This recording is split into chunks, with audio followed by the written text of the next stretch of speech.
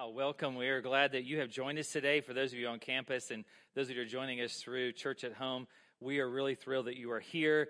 Today we continue through the book of Romans. We are truly one church meeting in many locations, and we are glad that you're joining us however you are today, or maybe you're going to watch us later in the week and take in the teaching. But grab your Bibles, turn to the book of Romans, chapter 7. We're going to get there in a moment. Two things I want to do with you real quick, and one is this. First is that we're asking you to bring back your Thanksgiving bags next Sunday for us, or bring them by during the week, and this one is absolutely full. And if you didn't pick up one, we still have some in the lobby that you can grab today and have this week to pick up already. And we are feeding 200 families a full Thanksgiving meal this year because of your generosity. And we want to say thank you that you've done this for the past number of years. And we're going we're buying well over a ton of turkeys and all those kinds of things and pies and stuff. So please bring your bags back if you have them next week so we can get all those ready, get them to AIM, and they can distribute them for Thanksgiving. And I want to say thank you for your generosity. Thank you for being such a powerful, generous church in these areas of giving. So thank you so much. Now, the other thing is that my sweet Selah is here somewhere. Here she is. She's all the way in the back, and I have to show her to you. And I do this for all new babies, and this is a special one for me, I have to say. Okay, come here, baby girl. All right, got her? Okay, there you go. Okay, it's okay. This is Papa, so hang on. Okay. Shh. This is our third grandchild, okay? And this is Selah. And she belongs to Brad and Marcy Gescu. That is awesome, isn't it? Yes. That's good until you hear that at like 3 o'clock in the morning, right? Okay, it's okay. It's okay. Here comes Grams. Shh. Okay. It's okay. All right. All right. Well, just a moment. We were going to actually pray for her if she cooperates. Okay, there you go. Hey, girl. Okay, there you go. Now, I just don't have the touch. I guess that's what it is, right? Yes, that's what it is. But this is Selah, and we wanted to introduce Selah Gray to you this morning, and she is going to cry. This is wonderful. I love it. Okay. It's okay. Is that light bothering you? Okay, there it is. Okay, here we go. It's the passy, right? Yes. Some of you need a passy at times in your life too. Isn't that correct? Yes. So it must be it. Let's pray for her real quick. Father, we are so thankful for Selah.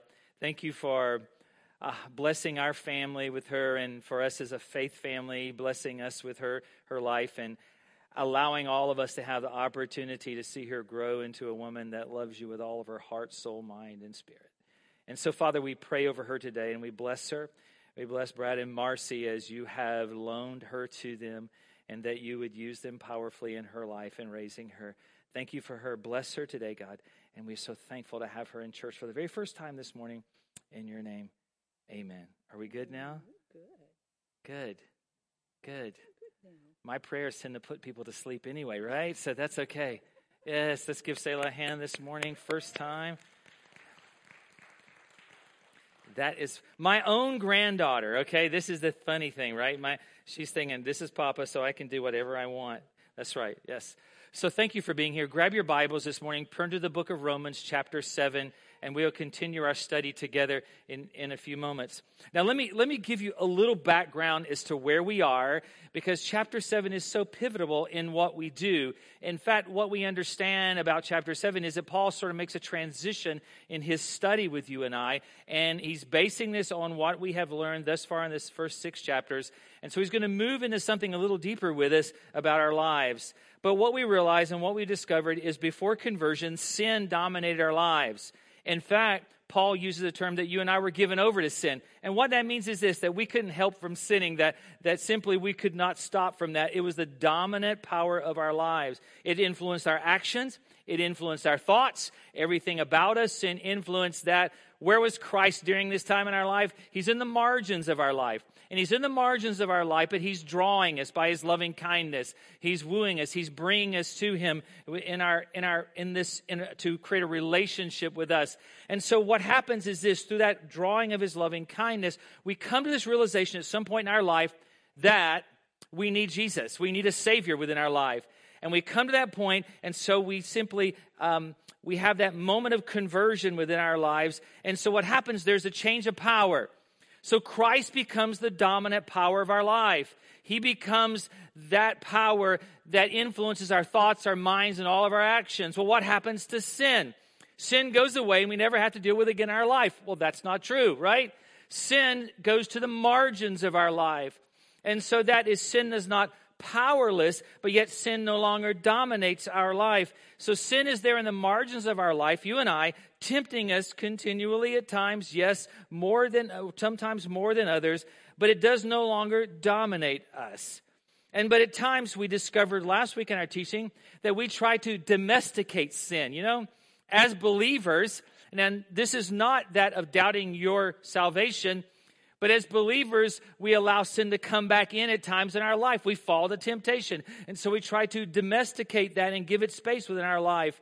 And what we realized is that domesticating sin within our life is like trying to domesticate a wild animal in our own home, right? That they're always predators, never will change, regardless of how long you have them in captivity. They're always going to be predators. And we said last week, it's like us having an 800-pound gorilla as a pet, because at some point, he's going to see you as food. Isn't that right? Yeah, he's going to see you as food. And so we try to domesticate that. And so what we find in our life, with Christ as the center and the controlling power of our lives, with sin out in the margins of our life, that it seems like that, well, there's almost like two of us. There's the part of us that always wants to do the right thing, and then there's the part of us that simply wants to do what we feel is right. And those are two different things in life. They are. Those are really two different things in life. And the question that we have, I think, is this: how do we transition between the two of those?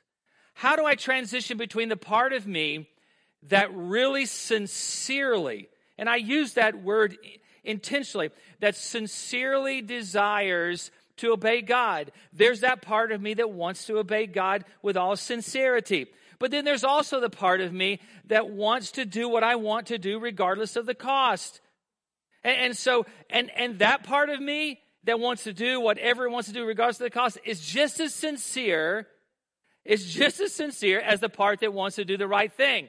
Now, I don't want to devalue this in our life. It's important, I think, because I think sometimes we look at this part of us that wants to do whatever it wants to do regardless of the cost, and we see how sincere it is. But I think we also miss the sincerity of that if we really want to obey God. So in light of that, it's a struggle. It's a huge struggle. That's chapter 7 of the book of Romans. He moves us from this point where he says to us, hey, that before conversion, that sin was the centering power of your life.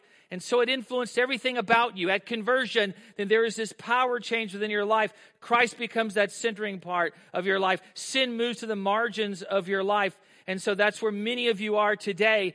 And he's saying, but yet there's still a struggle in my life with the two of me. It's almost like I'm schizophrenic in some way, right? There's two of me. One of me sincerely wants to do what God wants me to do. And one of me sincerely wants to do whatever I want to do regardless of the cost.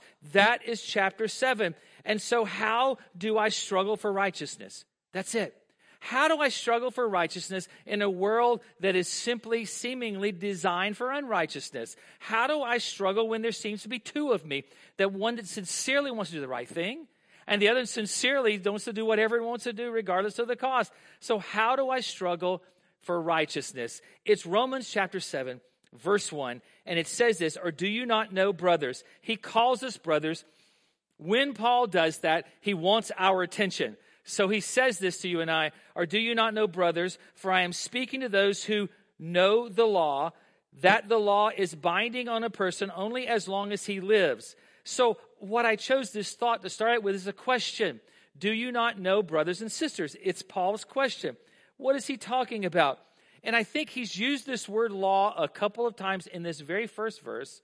So what do we know about the law? What do we know about what he's talking about this morning?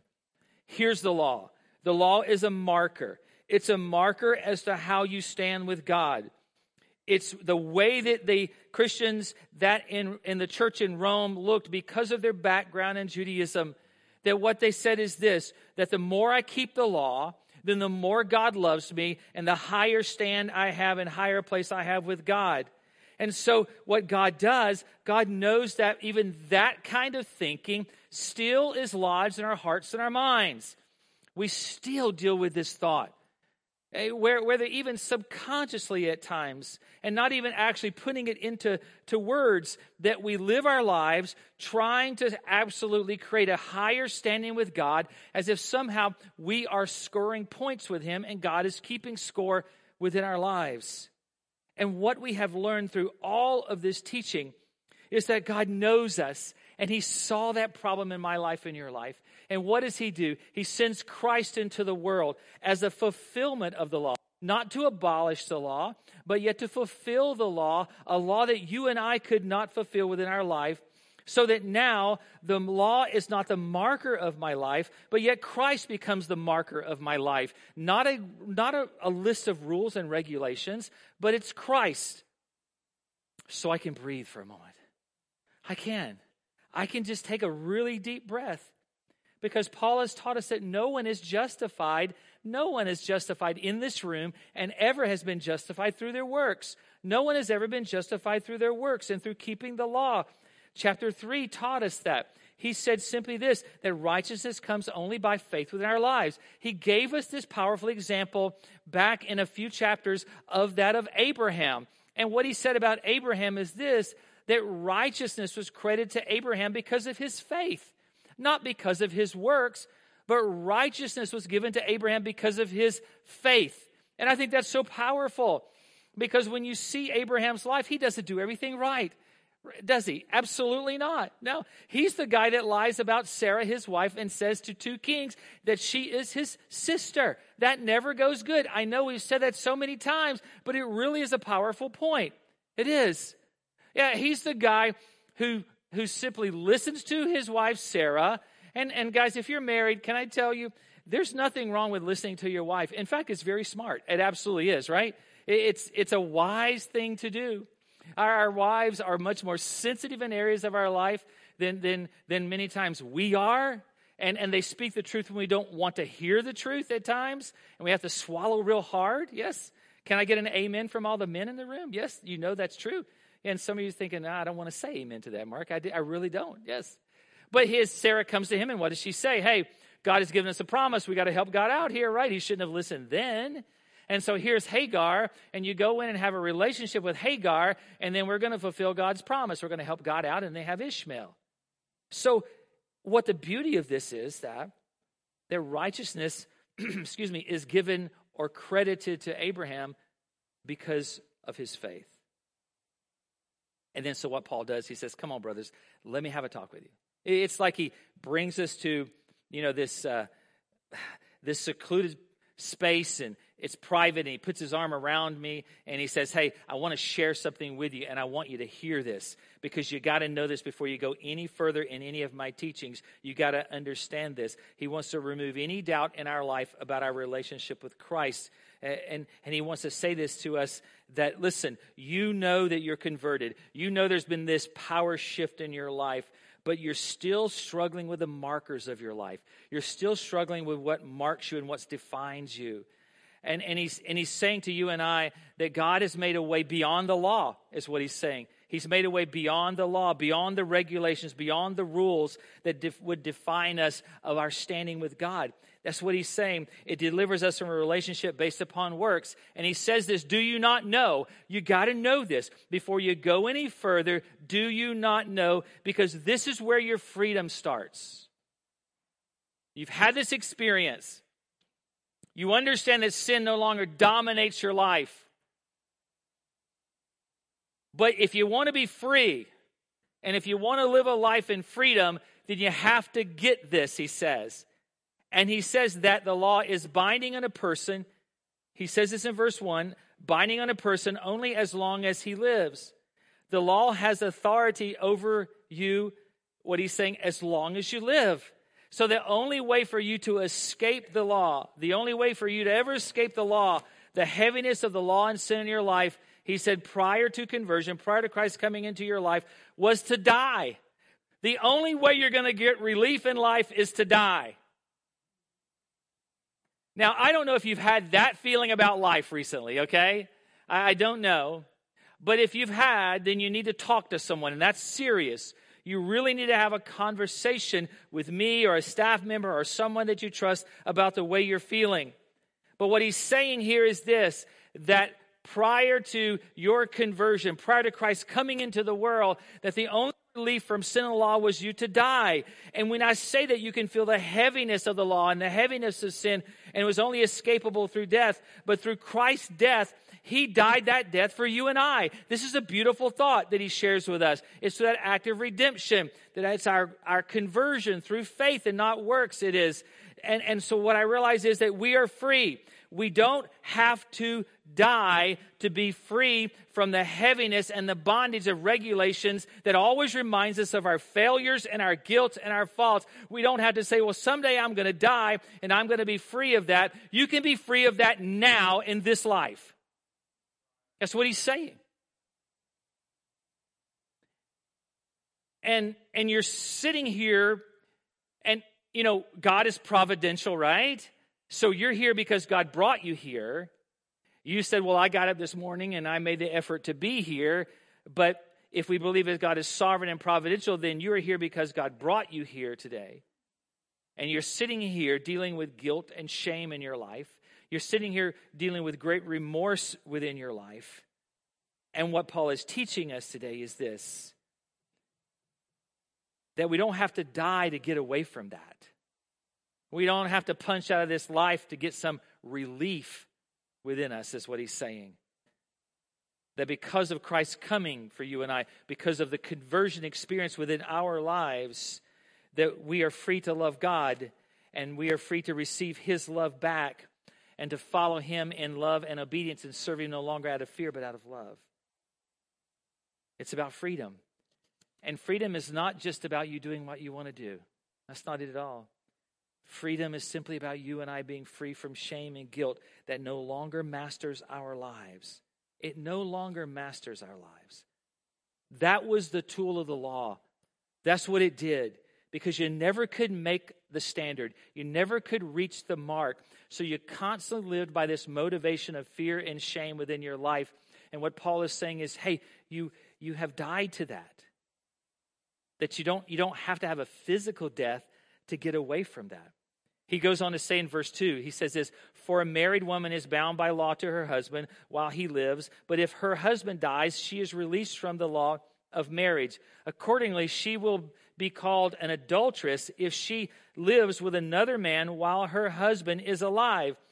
But if her husband dies, she is free from that law, and if she marries another man, she is not an adulteress. And boy, I could have skipped over those two verses, couldn't I? Yeah, I could have said, whoop, let's go on. Let's go down to verse 4. Let's not do 2 and 3. But they're important. They're important. So I want you to take a deep breath for a moment, because those words, for some of you, just brought a huge load of rejection and condemnation and guilt on your life. Can I tell you, reject that. Reject it. And here's why. Because context is everything. Where this verse is placed in the text is absolutely, it's important that you and I understand this. This is the law of the Torah. Understand that. If you notice how many times in these two verses that Paul uses the very word law, we understand that what this is an illustration. This is a metaphor is what this is. This is not a dogmatic statement concerning marriage for you and I. The point is, it's the lifelong nature of marriage that he's dealing with. It's what he's dealing with. It's the lifelong nature of something. This is not a declarative statement concerning marriage. And I want you to know that. I don't want you to leave this place thinking that's what this is. But it does refer to a basic rule of marriage. And It's the point that every marriage starts out. It's not that every marriage ends there, but it's the point that every marriage starts out. And the point that every marriage starts out is what? That this is for life. Isn't that right? Yes. I have never done a ceremony where I said to the couple, the sweet couple, that you're going to care for each other in sickness and health for a minimum of 10 years. Do you agree? And they say, I will. I've never had that stipulation placed in the ceremony. Why? Because the nature of marriage is for a lifetime. Now, I understand that doesn't always work that way. I realize that. And for that in our life, there is grace. And for that in our life, that there is mercy. And I understand that there are all types of circumstances involved in relationships that don't make it a lifetime. But he's talking about the nature of marriage is what he's talking about. And he applies that to our relationship with that of the law and sin.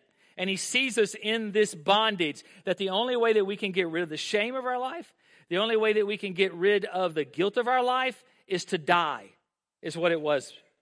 And so he says, I'm going to bring some relief to you. I'm going to release you from the law. I'm going to release you from sin. He's using this illustration to show how we were bound to that, is what he's saying. The only freedom we had was death.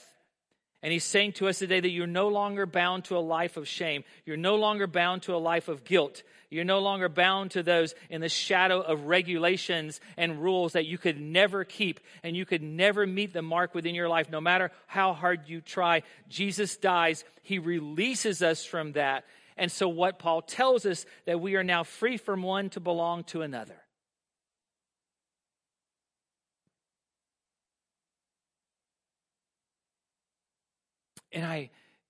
And I feel within my heart this morning that there are many of you that are sitting right here in this very room, and you're sitting here under a load of guilt because of your past. You're not doubting your salvation. You're not doubting your conversion. You say that God is the center of your life. You're standing on that. The sin is out in the margins of your life. Hey, it comes in and out as we allow it to at times within our life. Absolutely, we understand that. And for that, there's grace and mercy. But yet, you are dealing with such great shame and great guilt because you don't meet expectations, and you're dealing with those things within your life. And what Paul is specifically addressing with us today is that you don't have to wait until you die to be free from that.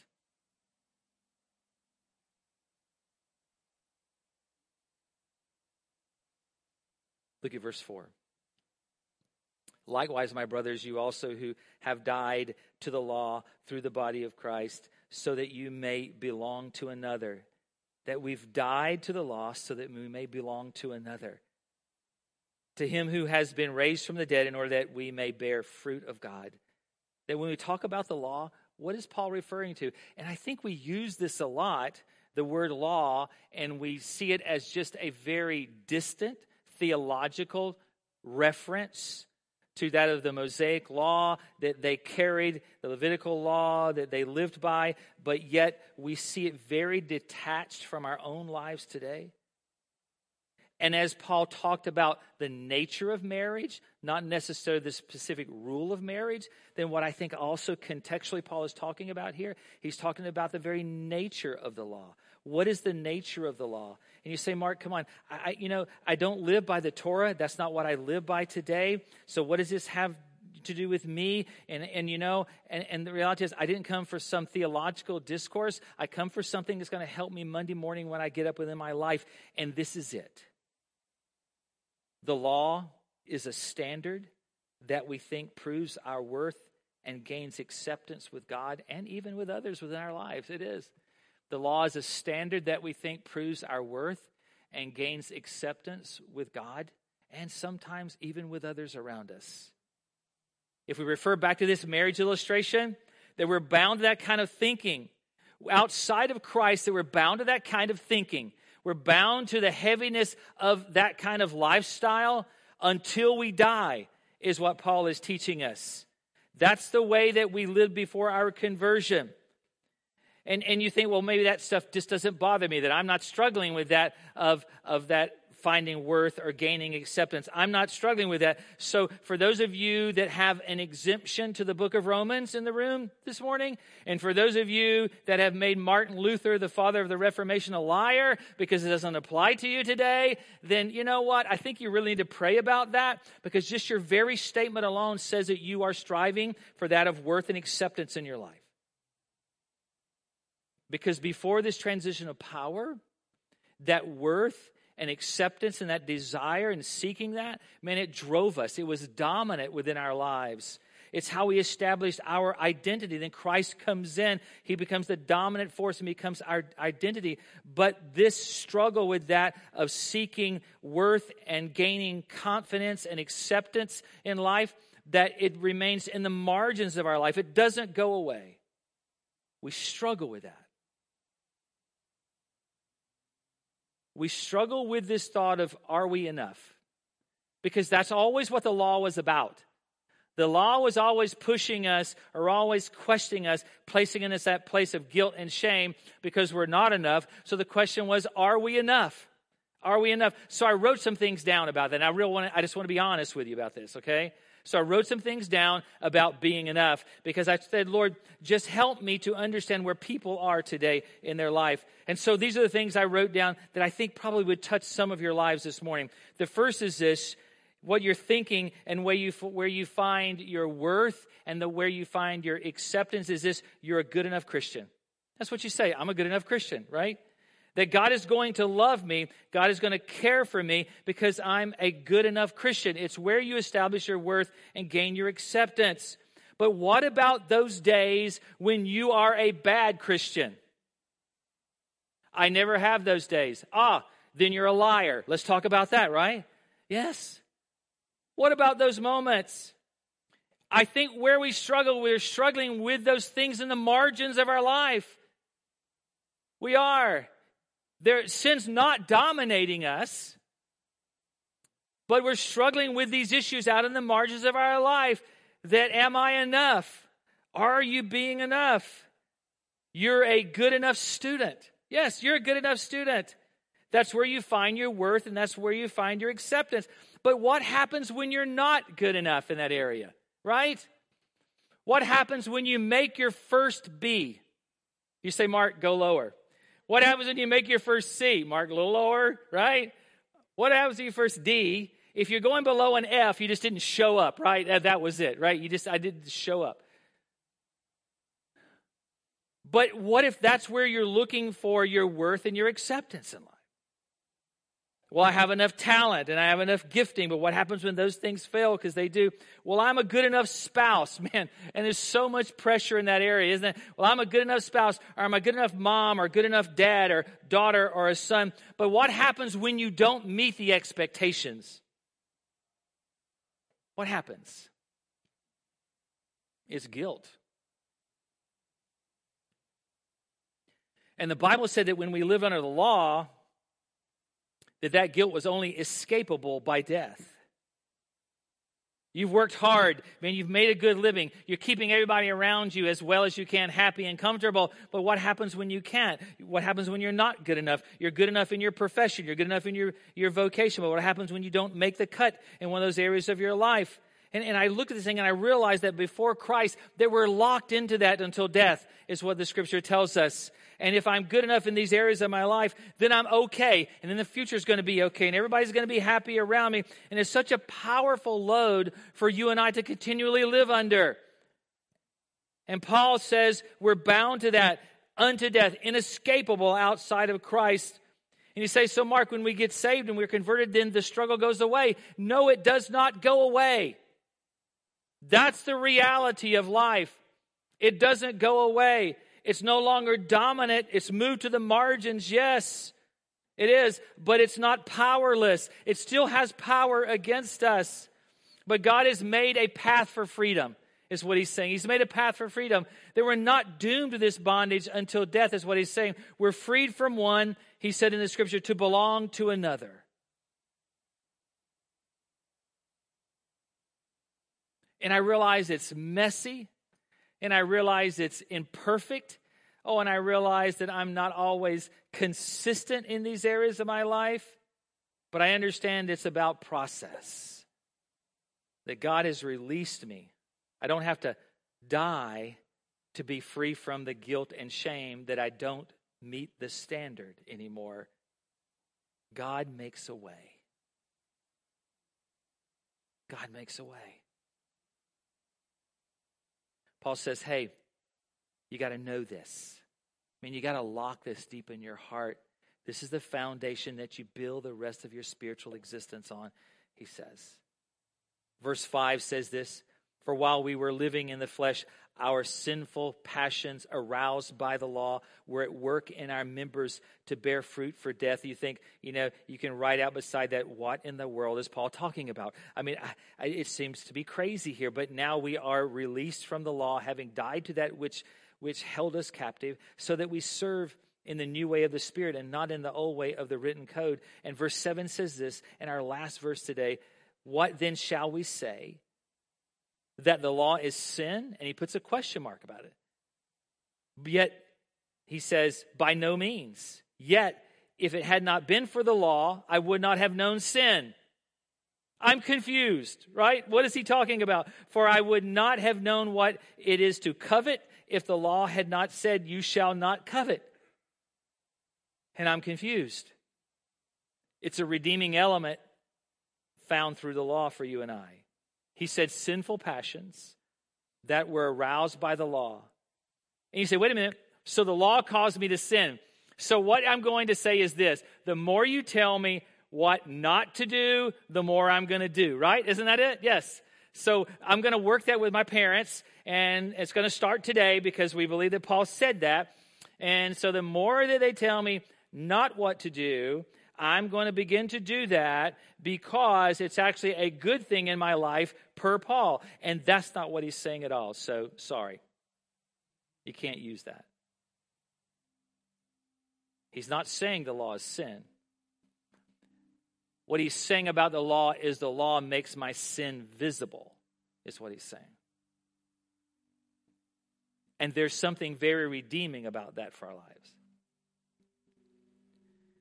Because what I see, even God, in his amazing ability to take things in life that are harmful to us and actually make them beautiful moments of our life, he takes the law, which you and I were doomed to till death, in guilt and shame, because we could never make the standard.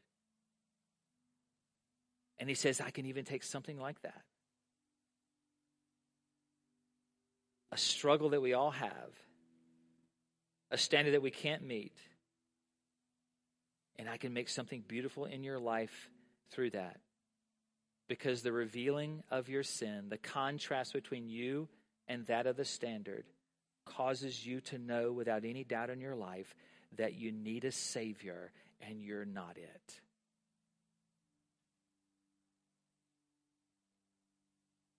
How could we ever doubt that we were not on God's mind from the very beginning? How could you and I doubt that we are not continually on the mind of God when we see things like this in Scripture? You see, here's the law, and you wonder what the mirror is for. The law is like a mirror, and I realize the room is a different shape for everybody to see this, but I hope you can maybe get a view of it in a moment.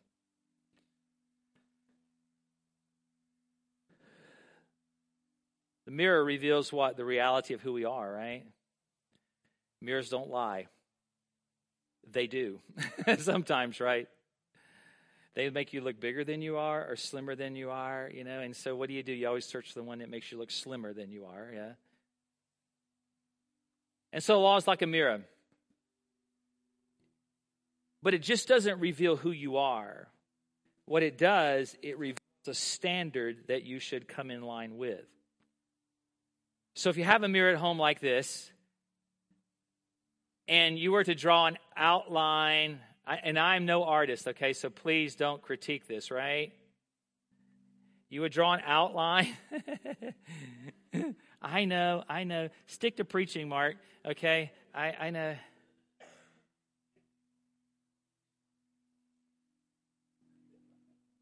There. I went. No. That's a sad version. I agree. Can everyone see that? Can you see it? I really feel very unaccepted of you laughing at my artwork right now, okay? Just want to know that.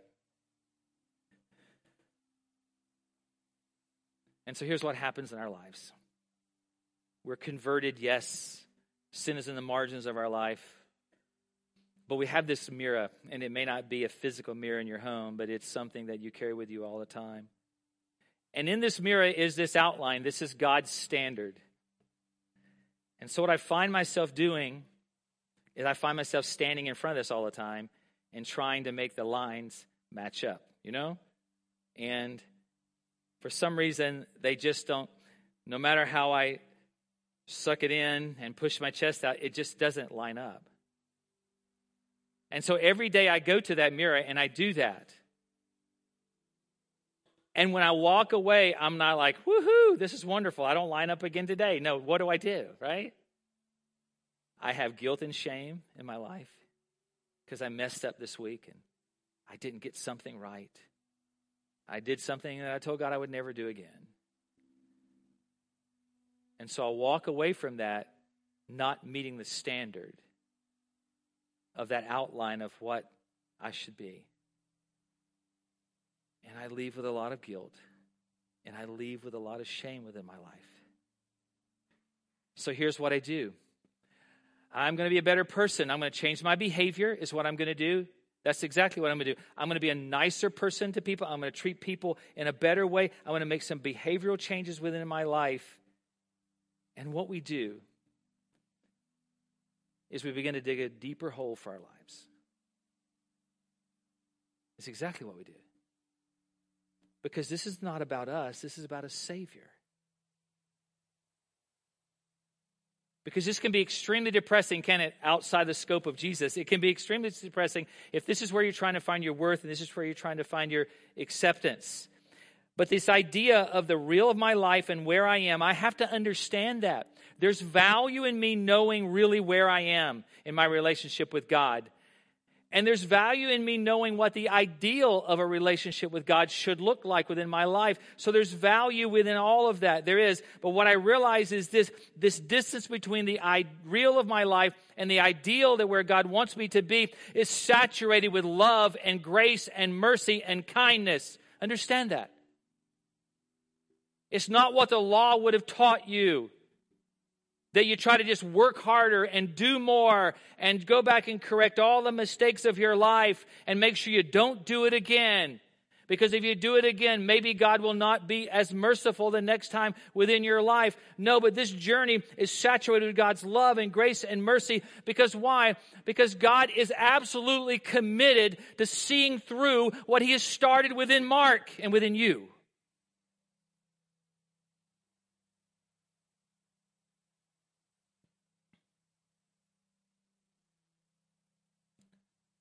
So today, even though I'm broken, and I can't fit in there no matter what I do, you know, it's just not going to work. That even though I'm broken, my brokenness does not define me. That I'm sinful, but my sin does not define me today. Christ lives within me. Listen, maybe you're divorced. Your divorce doesn't define you. Understand that. Maybe you've been unfaithful in life. Your unfaithfulness does not define you. Your lust does not define you. Who you've stolen from does not define you. Understand how you have murdered, whether your words or with your hands, does not define you any longer. The idols that you've had in your life, they're not defining. The sexual mistakes that you've made in your life, they no longer define you. Understand that. Your pride no longer defines you. Because this battle between the real of my life and the ideal here in this mirror is not a battle, I have to tell you, it's not a battle that's going to go away.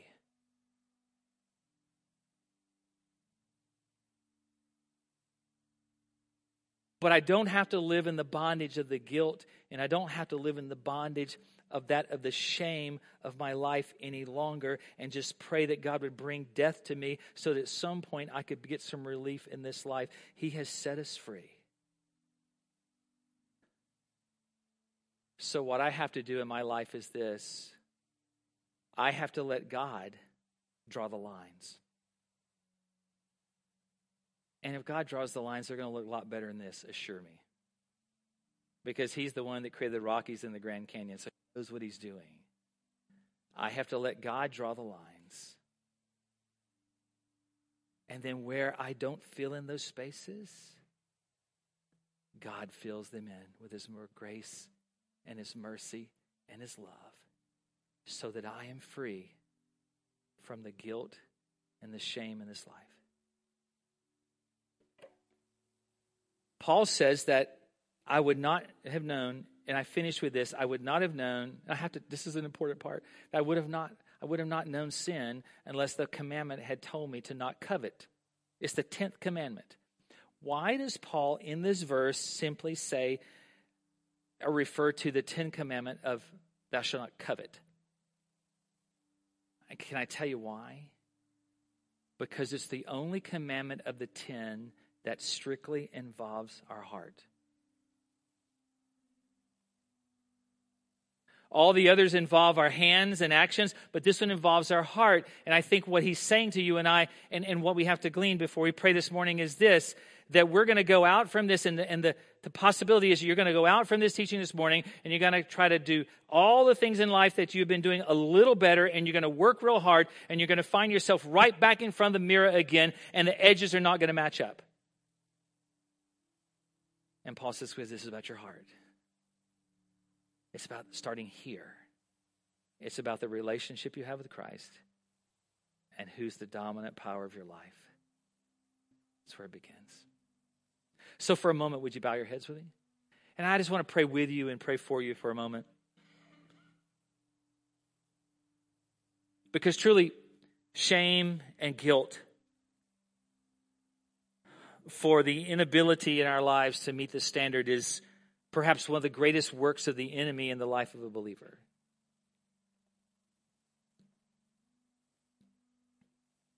Because we sincerely want to do what's right. But there is a part of us that sincerely wants to do what it thinks is right.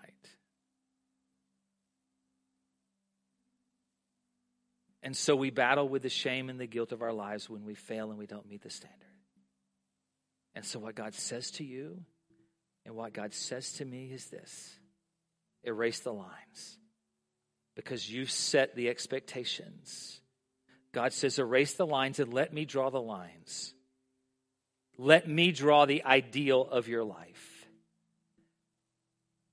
And God says to us, I think up front through this text, that you're not going to fill in the spaces. You're not going to line up. You're human and you're fallible and you're imperfect. But yet, I'll fill in the places where the lines don't match with my love and with my grace and my acceptance and my forgiveness for you in life. So, dispel the idea from the enemy that the only way that you'll ever be free in this world is to die. Jesus says that I've come to bring you life, and life more abundantly. Father, open our hearts and our minds. Father, you know this is a huge battlefield for many of us in life. That, God, we are struggling every day with being good enough to please someone else. And God, to please you. And so we battle with this continually, God, to searching for our acceptance and our worth in life and to be good enough. And God, you have established that Lord, the reality is you are enough, Father, in our life. That you are more than enough for all of us in this room today. And in that we rest. And that we find freedom from guilt and shame. That we're no longer bound to those things. But you have set us free, God. And this is about growth. This is about the contrast of our life, our real and our ideal, God. But yet that shows your love within our life, that you are here to bring growth to us. So, Father, work in our hearts, in our lives. And I give you thanks. So with your heads bowed and your eyes closed, whether you're sitting here in the building on campus or you're joining us through Church at Home, I want you to do something, and I know this is a bold move for you, and then we're going to sing and let you go, but we're going to keep the lights down because we want you to have anonymity, but we want this to be between you and God this morning. Would you say, Mark, would you pray for me? And today I'm making a bold step by just saying this to God, that I'm struggling with worth and acceptance. And I know that I've not met the standard in so many areas of my life. And I don't want to deal with the regret, and I don't want to deal with the shame, and I don't want to deal with the guilt any longer. So, Lord, I'm asking God to help me this morning. So with your heads bowed and your eyes closed, if that's you, just by a moment of faith in your life, would you put your hand up and say, that's me, Mark? Yes. Amen. Yes. Thank you. Even though I can't see all of you because of the lights, that's not important. God sees you. And it's a moment of faith within your life. It's that moment where, well, it's like Abraham, that what was credited to him was credited to him because of faith. And it's your faith that say, I know God can free me from this. And so I'm trusting God today. And I'm believing God for freedom in my life. Thank you, Father. Thank you for your goodness in our life, Lord. That you meet us right where we are. And you bring deliverance from fear and from regret and from shame, from guilt in this life now for us. In your name we pray.